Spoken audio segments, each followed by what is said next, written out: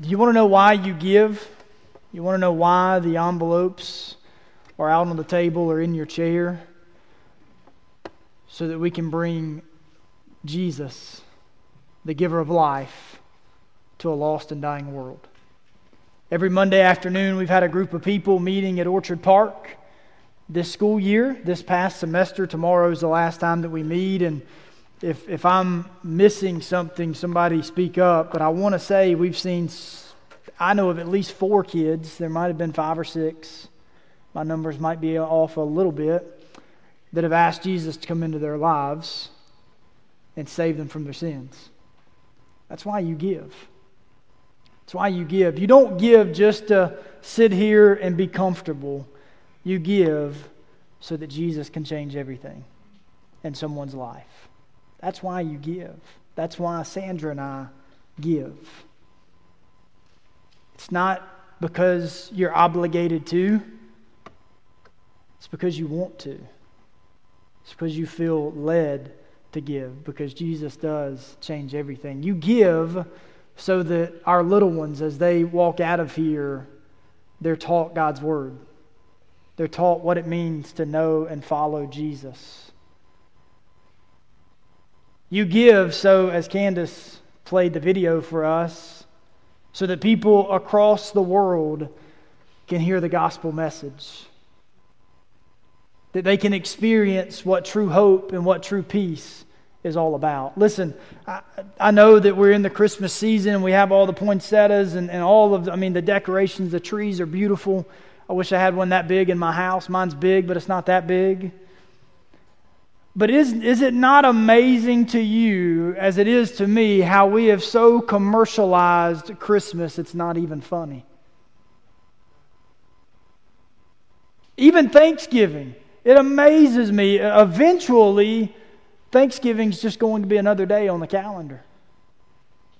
With Black Friday and all of this craziness that happens, it's going to be just another day. And for some, Christmas is just another day. We have commercialized Christmas so much that there's so many people out there that don't really know the true meaning of Christmas. Y'all have heard the old saying, all I want for Christmas is, and you fill in the blank. What if we were to go into Christmas with this mindset, all I want to give for Christmas is? Think about that. All I want to give for Christmas is. And let's get away from this mindset of all I want for Christmas.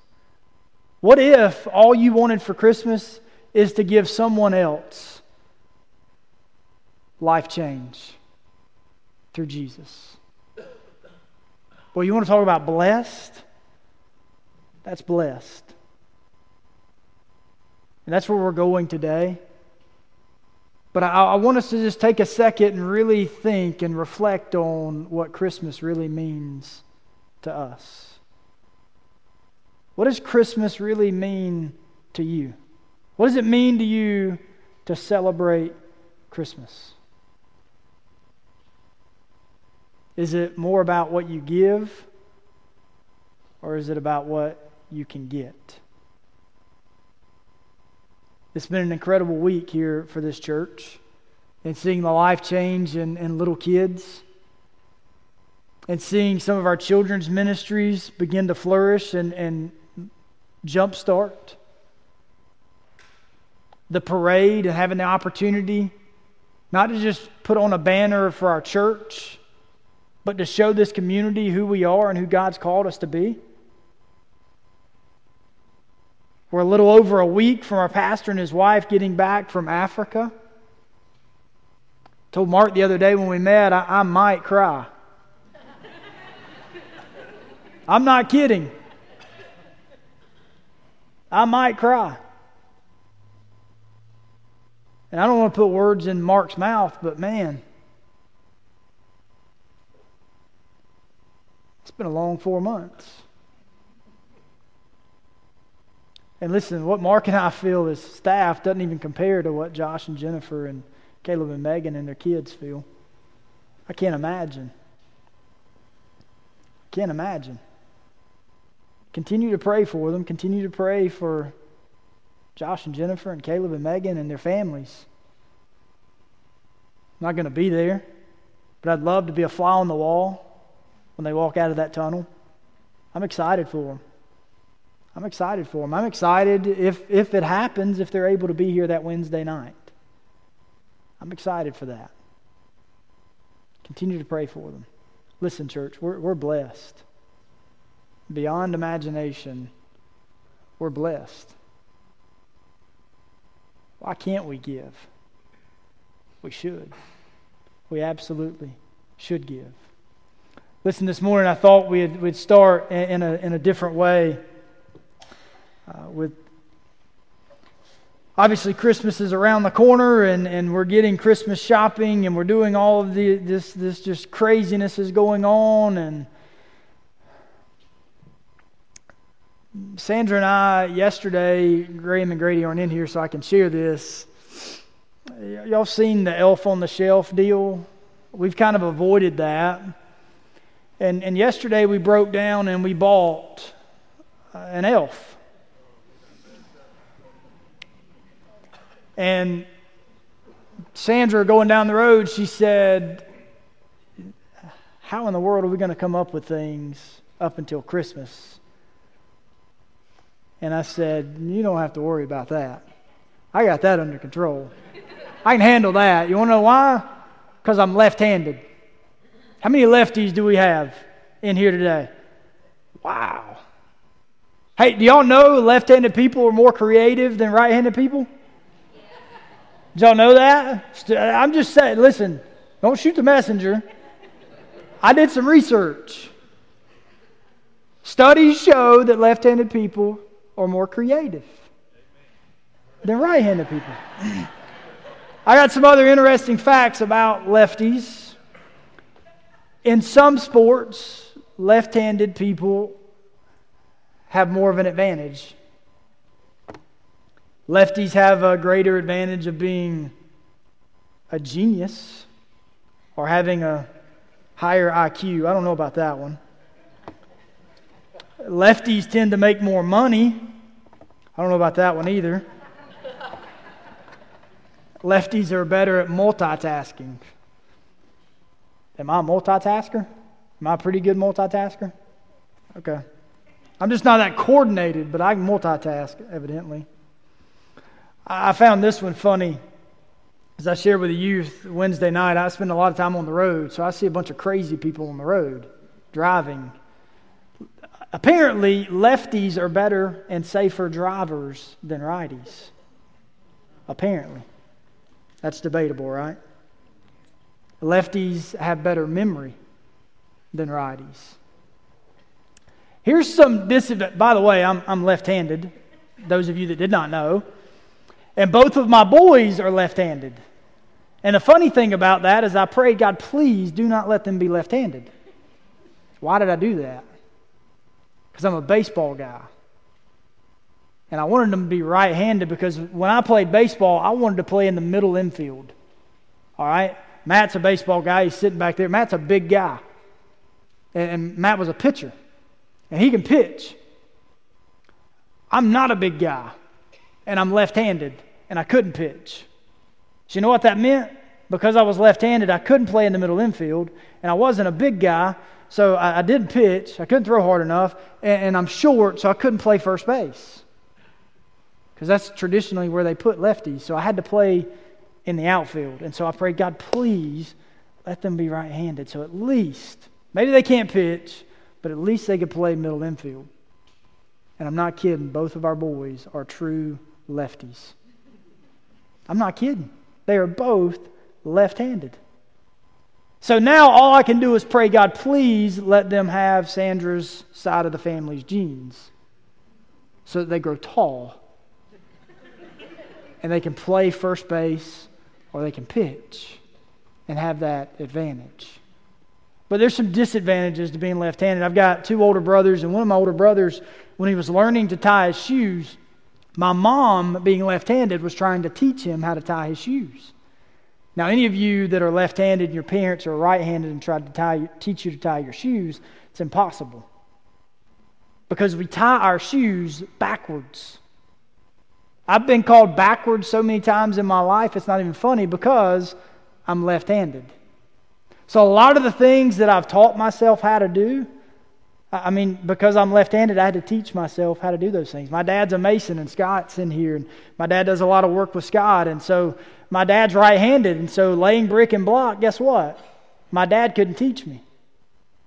So I had to learn how to do it by myself. Tying my shoes, my mom could teach me, but I ended up teaching myself how to tie my shoes because I tied my shoes backwards from everybody else. You ever going to eat with somebody that is left-handed? If you ever notice, I always try to sit on the outside. You know why? Because we do this if we don't. Right?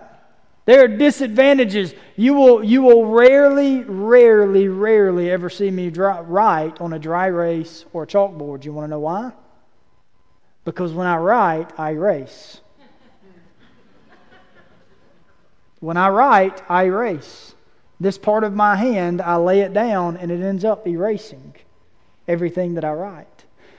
I could not stand notebooks when I was in school. The 3-ring binder notebooks, because I had to take the paper out just to write because I couldn't get my hand inside of the notebook to write. Mouses on computers. Mine is backwards. Most righties have theirs on the right side with the inside clicker as the clicker. Well, mine is on the opposite side with the inside clicker on the inside. I use my mouse on the left side. Computer keys, have you ever noticed on a desktop the numbers are on the right side? You ever notice that? How's a lefty supposed to do that? Did you know they made left-handed scissors? Are you kidding me? See, if I wanted to sue somebody, I could sue somebody for discrimination against lefties. Could I not? And in the crazy world that we're in, I'd probably be successful. Are you kidding me? Which leads me to this. I've always been called backwards because I'm left-handed. So I wonder, was Jesus left-handed or right-handed? Now, we're not going to get in a huge theological debate about that. That doesn't really matter. But my point is, what Jesus was teaching in the Sermon on the Mount was completely backwards. Completely backwards from what the people during that time were being taught. Because what they were being taught was nowhere near what the Old Testament stood for. And so Jesus comes in and he begins to teach in a way that is backwards, that is the complete opposite of what the Pharisees and the Sadducees were teaching and living by. And that's what we're going to be talking about this morning. As we look in Matthew chapter 5, we're going to look at 2 verses real quickly together as a church family. We're going to look at verse 5 and verse 6 in Matthew chapter 5 and break these down real quick together. It says in Matthew chapter 5, verse 5, "Blessed are the meek. Blessed are the meek, for they will inherit the earth. Blessed are those who hunger and thirst for righteousness, for they will be filled." Let's pray together. God, we thank you so much for your word. Thank you for this opportunity and this day. The very breath of life, the gift of life that we have through your Son Jesus, we are humbled by it. And pray that as we look and study your word this morning, God, that you would come, you would meet with us, you would walk among us, you would speak to our hearts and our minds. Father, you would challenge us, you would change us, you would convict us, God, through the power of your word. We pray this in Christ's name. Amen. Blessed are the meek, for they will inherit the earth. So Jesus begins what we know as today as the Sermon on the Mount. And he opens it up with the Beatitudes. The Beatitudes. Basically, attitudes that we as Christians should have. Attitudes that we should live by as Christians. And you got to imagine Jesus is on the side of a mountain, right? He's elevated from the crowd that's followed him. And the crowd, as he's looking down, this was a lowly crowd. This was the crowd that was not looked upon as the rich, the well-fed, the wealthy. This was not that type of crowd to most people's eyes. But this was the crowd that was lowly. This was the crowd that was hungry, that was thirsty. This was that group of people. And Jesus begins, because everything that they had been taught, everything that they had learned to live by from the Pharisees, Jesus begins to teach them the exact opposite. And showing them that, do you want to be blessed? You want to know what true blessedness is? This is really what it means. This is really what it looks like.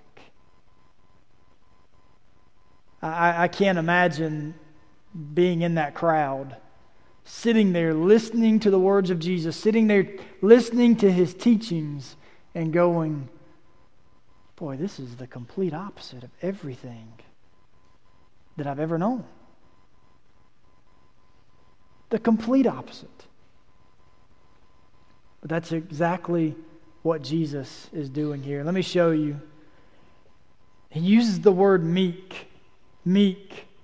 That word could be defined today by many as a person who is weak. A person who is unwilling to stand up for what is right or stand firm on a particular position.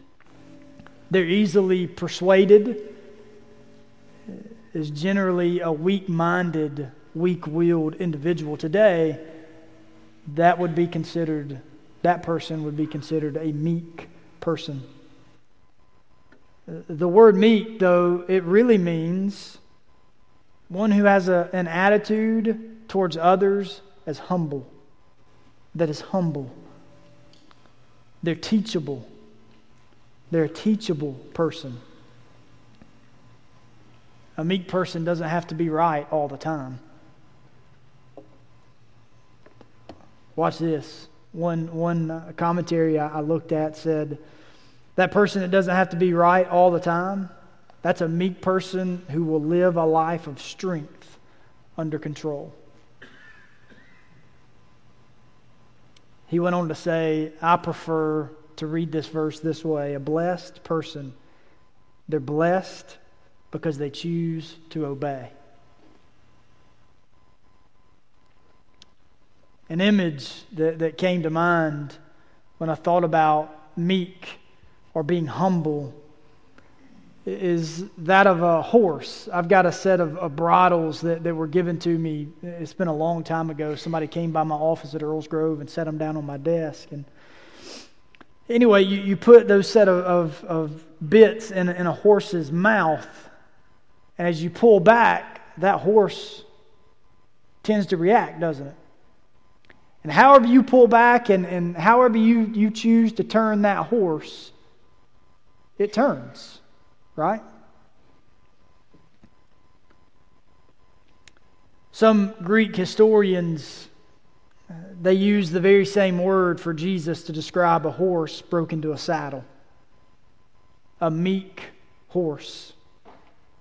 Because it's under control, yet it's still powerful. Think about that. A horse. A horse is a powerful animal, isn't it? And under control can be very useful.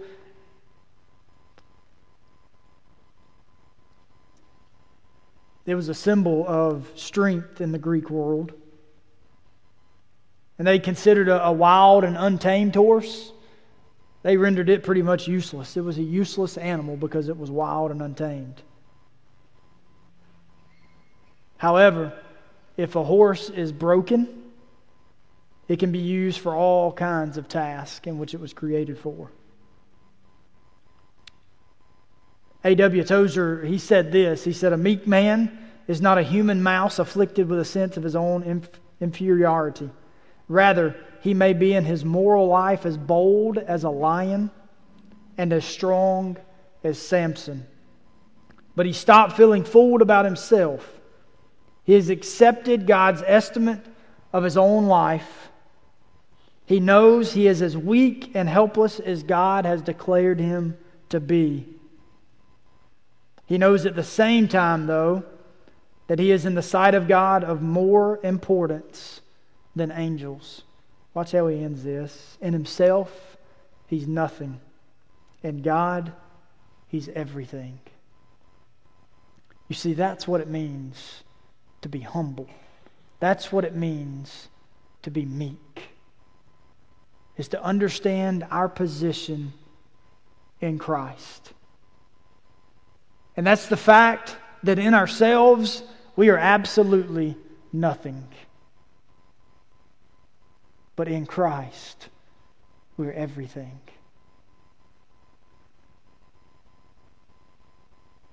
That's powerful.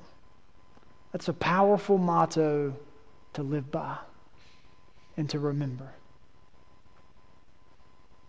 And so often, going through our everyday lives, getting caught up in the commercialization of Christmas, we tend to forget that simple truth.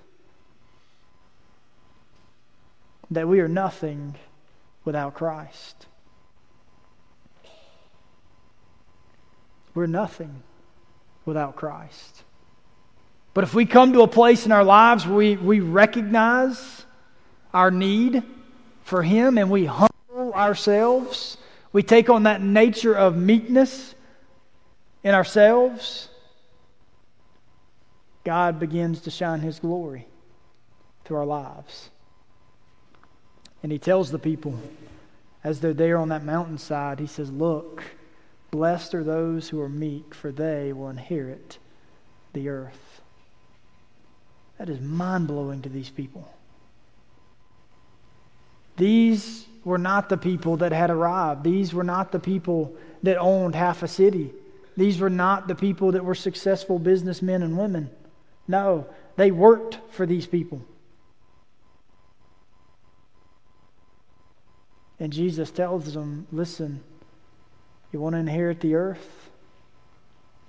Humble yourself. Take on an attitude of meekness. Jesus gave us an incredible example in Matthew chapter 11. He said, Take upon my yoke and learn of me, for I am meek and lowly in heart, and you shall find rest in your souls. Christ was meek and lowly. Now, I thought about that for a second, and I thought about a couple of pretty funny movies or TV shows, and thought, well, Christ was meek and lowly in heart, so did that mean He looked like Napoleon Dynamite, or did He look like George Costanza? No, that wasn't what He was talking about. Not at all.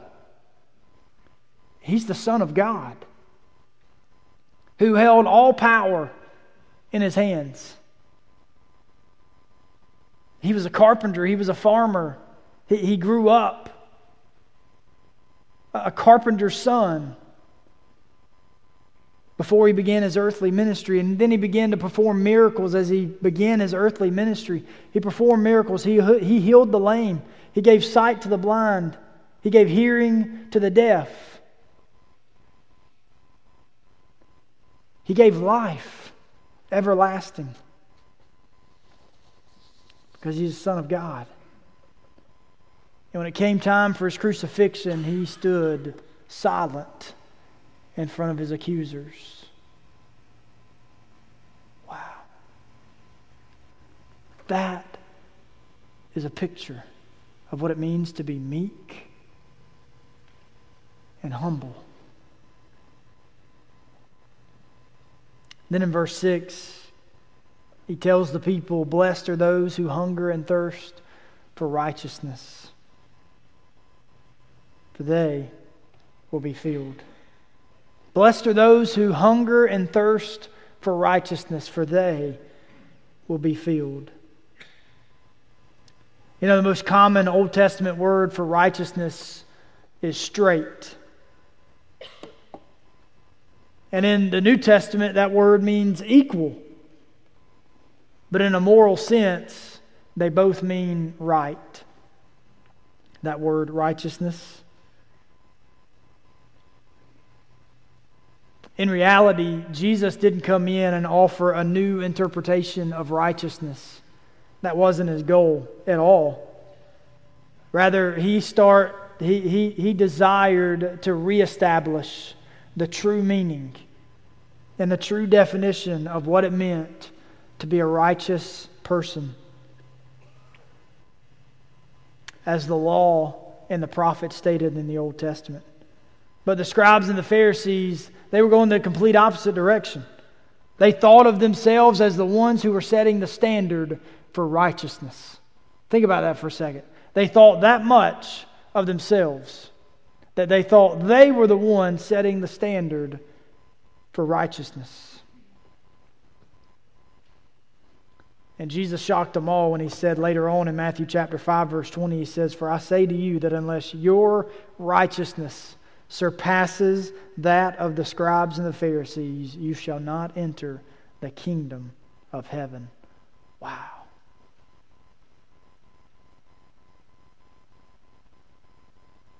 It's a complete 180 from everything that they had been taught, everything that they had learned. We find one of the first mentionings of righteousness and what it means and what it looks like to be righteous in Genesis chapter 6, verse 9. You've got the story or the account of Noah and building the ark.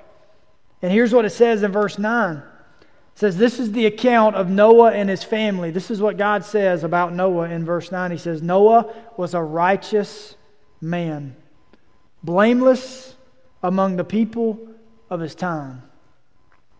And he walked faithfully with God. What does it mean? What does it look like to be righteous? The life of Noah. God said he was a righteous man. You flip a page over or so in Matthew chapter 6, verse 33. What does it mean to be righteous? It says, seek first the kingdom of God and all of His what? Righteousness. You want to be righteous? The Bible tells us that we're to seek Him first in all things. You know, this is the hardest part. Though it's the most simple part, but it's the hardest part for us to really wrap our minds around. The latter part of that verse in chapter 6 says, what? And He takes care of everything else, right? And all these things shall be added unto you. That's it. That's it. You go and you read and you study the life of Noah and this whole account of building of the ark. All he did was pursue God and His righteousness. And everyone around him thought he was crazy. Everyone around him had no idea why he was doing the things that he was doing. But it did not matter to Noah because he continued to pursue God's righteousness. He continued to remain and be faithful. And in our lives, Jesus is simply asking us to hunger and thirst for righteousness. Can we obtain that by ourselves? No, the Pharisees and scribes, they show us that. Can't be done. But through Christ, we can. We can pursue His righteousness and trust that everything else He'll take care of. That's what it means to hunger and thirst for righteousness. Those blessed, when it comes to the Beatitudes, those that were blessed were not the scribes and the Pharisees. Not even close. But it was the poor in spirit. Were the ones that mourned. Were the ones that were meek. Were the ones that were merciful. was the ones that hungered and thirst for righteousness. It was those that were pure in heart. Those were the people who were blessed. All because of a relationship that they had with Jesus. I love the Lottie Moon Christmas offering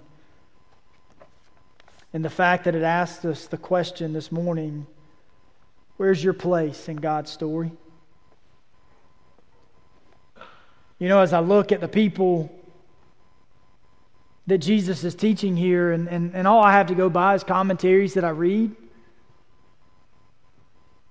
But when I look and I read about those people were simply looking for their place in God's story.